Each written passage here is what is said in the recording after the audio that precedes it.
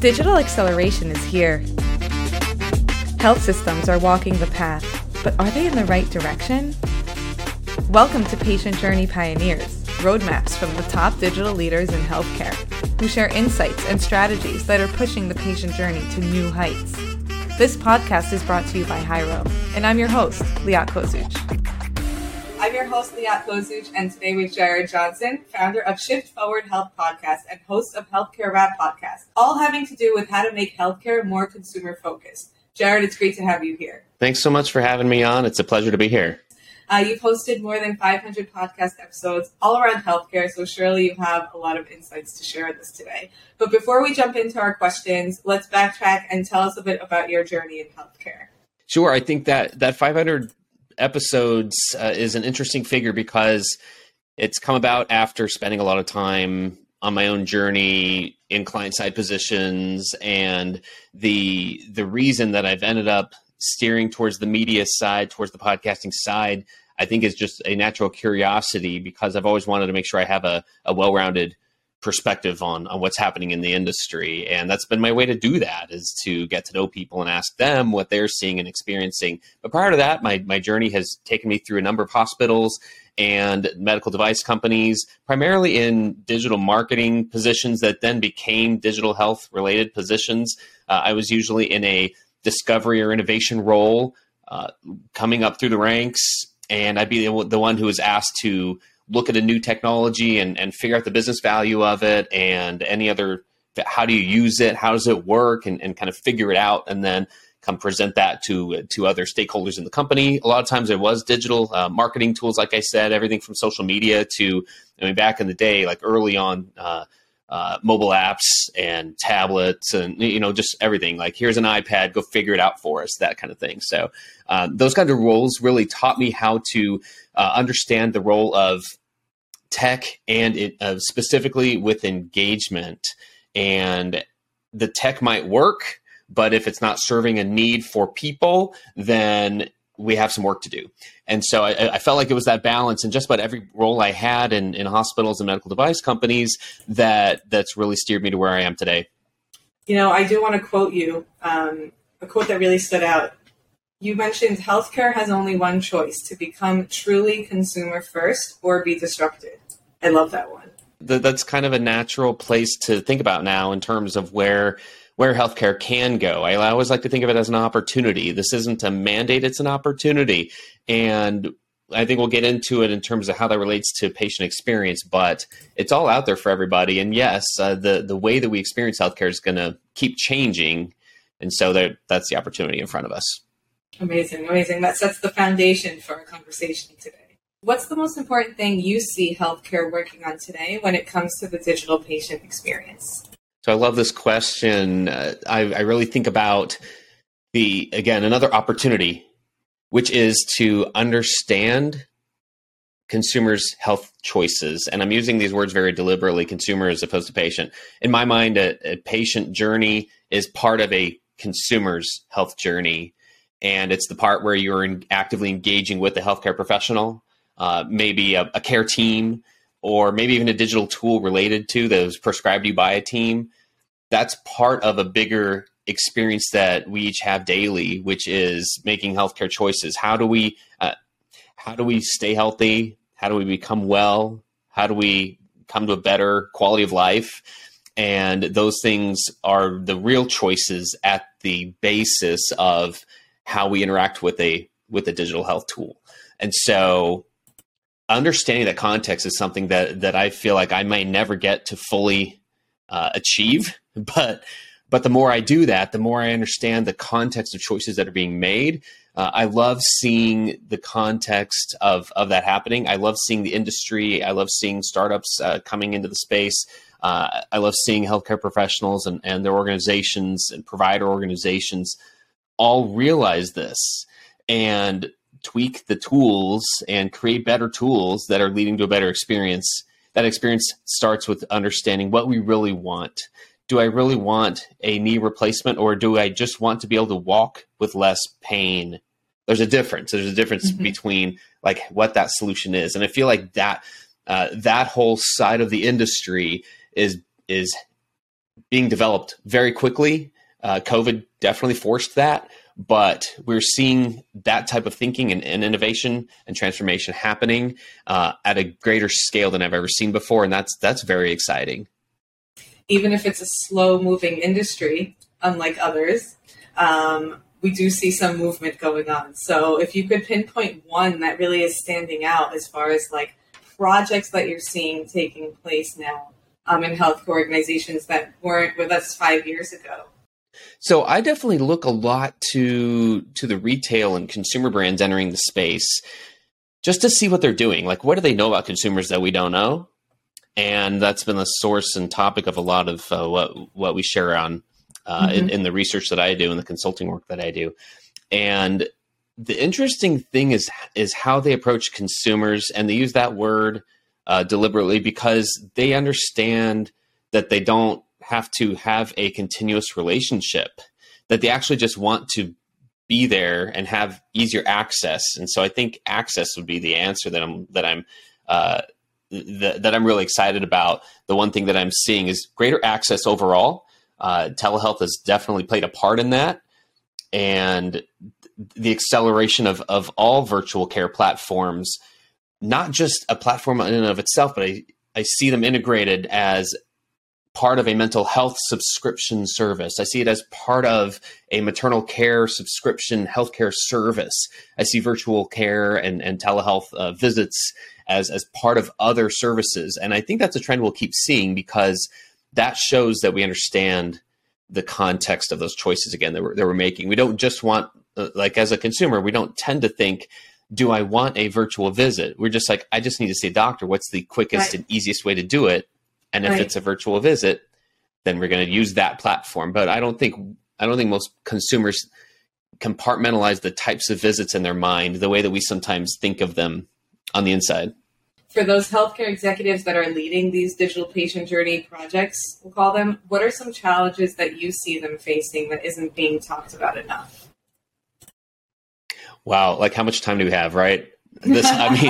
I feel a lot of empathy for those, for anyone as a CIO or a CDO, a role especially, who is dealing with the pressures from all sides, from the financial pressures of, in most hospitals and provider organizations operating on a negative margin for several months in a row now, maybe even a couple of years in a row. That is not easy in the first place. Then all the competing priorities from your clinical and non-clinical teams who are all saying like, we need to implement this thing. I think it all boils down to one key challenge, which is understanding the tech, because there's so many different platforms and point solutions that are coming up. They are being developed faster than ever. So how do you ramp up and understand how to use them and how they integrate and what you don't want to do? I think what a lot of organizations have seen is that they're now stuck here with this, what I've heard referred to as a glut of point solutions that kind of connect, but some of them don't. I don't know what that figure is. I imagine in any given organization, you have dozens, if not hundreds, of point solutions, and they each worked for that one thing that they were purchased for. But now you're left sitting here with how to connect them all, and that is no easy thing. So I think it's not talked about enough because there's not one easy solution. It's not like you buy another tech platform to solve that problem. This really is like a strategic and organizational and operational challenge, and it's going to be for a long time. So we'll go from challenges to some fun now. It's time to play a game, Jared, where you place your digital bets, okay? I'll name a technology in healthcare, and you'll tell me if it's bullish or bearish. Are you ready? Yeah, let's do it. Let's do it. All right, number one, and you said this already, you spoke about this already, but telehealth. So bullish, as long as it's used right. It's just that thought of as long as it's integrated as part of another type of service. I think all on its own, it's hard to understand the value as a consumer. Mm-hmm. Okay. Next one, wearables. Wearables. I wish I could say bullish. I've been bullish for years. Right now, I feel a little bearish. I just feel like they've kind of stalled in their promise to connect all your data and provide it to your provider. I think providers don't know what to do with, like, if I provided them all the, access to what, like, my Apple Watch is telling you about me. I don't know if they know what to do with it or really care, to tell you the truth. So a little bearish right now. Interesting. Yeah, there's rich insights and rich analytics, but you got to know how to use them and how to incorporate them. So interesting. Next one, conversational AI. Ooh, conversational AI. I'd say bullish. I think we're just so far off. I think we're a few years away from it really hitting its stride. There are a couple of a couple of ways that it's being used. The one that's really got a lot of promise is clinically, being able to be used in connecting a lot of the sources you already have of data that's going into an EHR. On the voice side, conversational AI really has potential to do some amazing things. They're just not out there yet. I don't feel like I've heard of some hospitals and health systems really going pretty deep with some, like, Alexa enabled HIPAA compliant skills, even in operating rooms, but also in exam rooms. And I do think there's some potential there, but it's a few years off before it really takes off, I feel like. Okay. Remote patient monitoring. Remote patient monitoring. Yeah, I'd say bullish on that. You're being nice today. I know. Mainly bullish. Well, I guess it's because it's now. So I'll make the caveat. If we're talking like right now, because again, this is most of my answers are like, hey, it's a few years off, it's coming. Right now, there's not much to say about it. I feel like it's a buzzword right now. It's a buzz phrase, I guess. I don't know if we understand the full promise of it right now. Okay. Last one, augmented reality. Okay, so I will say bearish now, but with a star. Again, I think we're like so out of all of these. I think we're so far out away from AR really being from it hitting some sort of velocity that it makes sense. I don't know if we're anywhere close to it being part of our day-to-day life, like a mobile phone, like a smartphone, or like social media, or like other digital tools that caught fire. It's not going to be there yet. It's going to take a while. There's no killer app right now that I know of that is like everyone's got to be on an AR app because of this. But it'll come, but it's so far off. So you're saying we should reconnect in about 8 years and have you back on and then talk about them? I'd be game for that. Yeah, I'd be definitely interested. All right. Now that we've discussed emerging tech, what are some technologies that are on your wish list when it comes to digital patient engagement? Okay, so I'd say there's a class of tools, there's a class of technologies that engage consumers in between their visits. I do think we've made a lot of progress with patient experience, and I do think I do think like chatbot technology, for instance, has really played a big part in that. The ability to triage questions in a digital format, in a digital channel, and then get some answers when they're implemented correctly, and the team knows how to use them. I was involved in setting up a chatbot probably 5 or 6 years ago on a hospital website, and it was a challenge to get it going. But once the inbound team, once the customer service team understood what how it could improve things for them, they were really happy. But there's a ramp up for that, and I say that because there are this new class of technology which I'd like to see more of, is the class that engages consumers in between those patients' visits.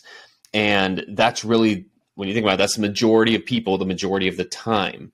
Even when considering chronic care patients and those who are frequently needing to see a healthcare professional, you're still talking about less than 10% of Americans have had an overnight stay in the last year.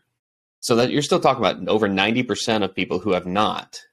So what kind of technology do I need to have from a healthcare professional, either primary care or specialist, to engage me in my health And what I've seen is, me personally, I work with my primary care physician is a direct primary care doctor, and I know there are mixed feelings about that for some reason, but it's been extremely an extremely positive experience for me as the patient, because I do get additional information and reminders. When COVID was in full force, my provider wasn't using any particular tool, but I would get text alerts from him and emails with information about the latest that he was digesting lots of different sources and saying, hey, here's what I've looked at myself. Here's research I've done. And it was in that case, it was the information. I didn't have to learn a new platform, but it felt like a new platform because I had not had a healthcare professional use that to create any kind of consumer experience with me in between doctor's visits in the past. And so, I don't know if I do know there are solutions that are out there, and hopefully they take hold more. But it's just that thought of like, how do you consume, or how do you engage a consumer in between your visits? It's almost like, how does it not exist these days more? There's still work to be done, as you like to say. Okay, in 10 years from now, Jared, describe how you envision a hallway conversation going on between two CIOs. What a great question. Okay, 10 years from now. So there are two ways this could go, and I do hope it's the first way, which is that we've accelerated our progress, and that 10 years from now, CIOs are talking about, remember that blip on the radar when we weren't sure what to do, and it was the post meaningful use era, and how did we get through that? And can you imagine where we are now, which is we have a generally connected patient experience between providers that follows you as the patient and doesn't necessarily follow, the health system itself. It follows me wherever I go. That we made it, that we as CIOs made it easy for patients to own their own data, which actually made our jobs easier. That would be amazing to be talking about at that point, and imagine what types of things that not only enables, but even just for patients to finally own their own data. I actually see that as pretty liberating for CIOs to be able to say that we don't have to work, like all the guardrails have been figured out, all the APIs have been figured out, all the everything we need has been figured out for data to connect everywhere it needs to go to provide a better experience for me. I don't know if that's 10 years. That might be 20 or 25. Jared, what are you reading or listening to nowadays? I'll start with listening. I am as you'd expect, I'm a podcast addict, and so I do listen to quite a few. Some of my favorites are Hello Healthcare, hosted by Actium Health and Chris Hemphill, which just provides a great data-driven conversation. The very first episode was all about how to eliminate race bias in healthcare data. Fascinating topic. They talk about lots of other things, but they always bring data into it. So Hello Healthcare, I love listening to that one. I love listening to Digital Voices with Ed. I will plug that one. That's one of my favorites, just because we love Ed. He brings in a different perspective with every episode, and he very intentionally is trying to do that, just round out a perspective. Goodness, what other ones? Those are a couple of my favorites. Reading, I've lately been, I did read Healthcare Digital Transformation, Ed's book. No, I got him to sign my copy. We're like groupies. Okay, see, now I'm jealous, and I feel like I'm his publicist here, but no, it's. I'm also reading another book called. It has nothing to do with healthcare. It's called Permission to Feel. And it's actually about emotional intelligence and how we often don't realize how much we struggle to describe the ways we're feeling, and that we're taught, a lot of us are growing up, that you don't need to think about your feelings. You just ignore them. You just kind of go on with life. But it has some really interesting implications of just getting going on that one. So to top this all off, what is the best career advice you've ever been given or would like to give? Great question. I've always appreciated career advice that helped me realize that it's no one else's job to put opportunities in front of me. It's my job to create them for myself. And that usually means you have to actually learn how to work better with people, because those opportunities aren't just handed out. You're not entitled to them. And so you need to constantly be thinking of what value are you providing to other people, not how are you making yourself look good, but what value are you providing to other people. And that translates, like when I went out into consulting for the first time, that translated, it made it a lot easier for me to think, this isn't about me, like a client or a prospect isn't going to care about my selling process or what this is for me. I only need to talk to them about the value that I'm providing them. And that's going to give me a lot better chance of success as a consultant. So that served me well, just realizing no one else is out there to put opportunities in front of me. That's all my responsibility. And the best career advice I'd like to give, I think it's changed in the last couple of years, to tell you the truth. I feel like the job market itself and just the circumstances around opportunities in healthcare and health tech in particular, the sky's the limit. I would not hesitate to broaden my horizons and make sure I understand all the different types of opportunities there are to grow in a particular field. And don't be afraid to be in an emerging field where the rules haven't been written yet. I think there's something to be said for being part of writing the rules in a new field. And there's a certain exhilaration that comes with that. It can be scary because you might not have as many mentors in that field, but there's something really interesting and valuable and potentially really rewarding to be one of the first or early adopters of a new field, or become one of the ones, like I said, who writes the rules of engagement in something. Yeah, it takes courage to dive into unknown territories. Sure. This was amazing. I do want to ask you who you would like to nominate as a future guest on our podcast, a trailblazer, someone you look up to in the industry. One name came immediately to mind, and it was Erica Olinsky Johansson. Erica has one of the most important patient stories herself to be told, not only as a patient herself, but as a caregiver. And I won't give her whole story away, but she's a mother of a couple of young boys. She's had things happen to herself and to her kids that have changed her perspective about the patient experience. And she's worked in the healthcare field for a long time. And so the way that she's been able to take parts of her own experience and not let it drag her down, but actually turn it around and use it for ways to engage the system and help them improve is something I'll always admire. So I would definitely recommend Erica. She's got a great story to tell. Wow, Erica, we are coming for you. I want to thank you so much for your time and your insights. Really appreciate it. I hope you enjoyed as well. I did. Thanks so much for the opportunity. And yeah, let's do this again 8 years from now. I've got it on my calendar. Yes, 8 years from now. See you later. Thank you for listening to Patient Journey Pioneers, brought to you by Hyro. Subscribe to our podcast on your favorite listening platform. See you on our next episode.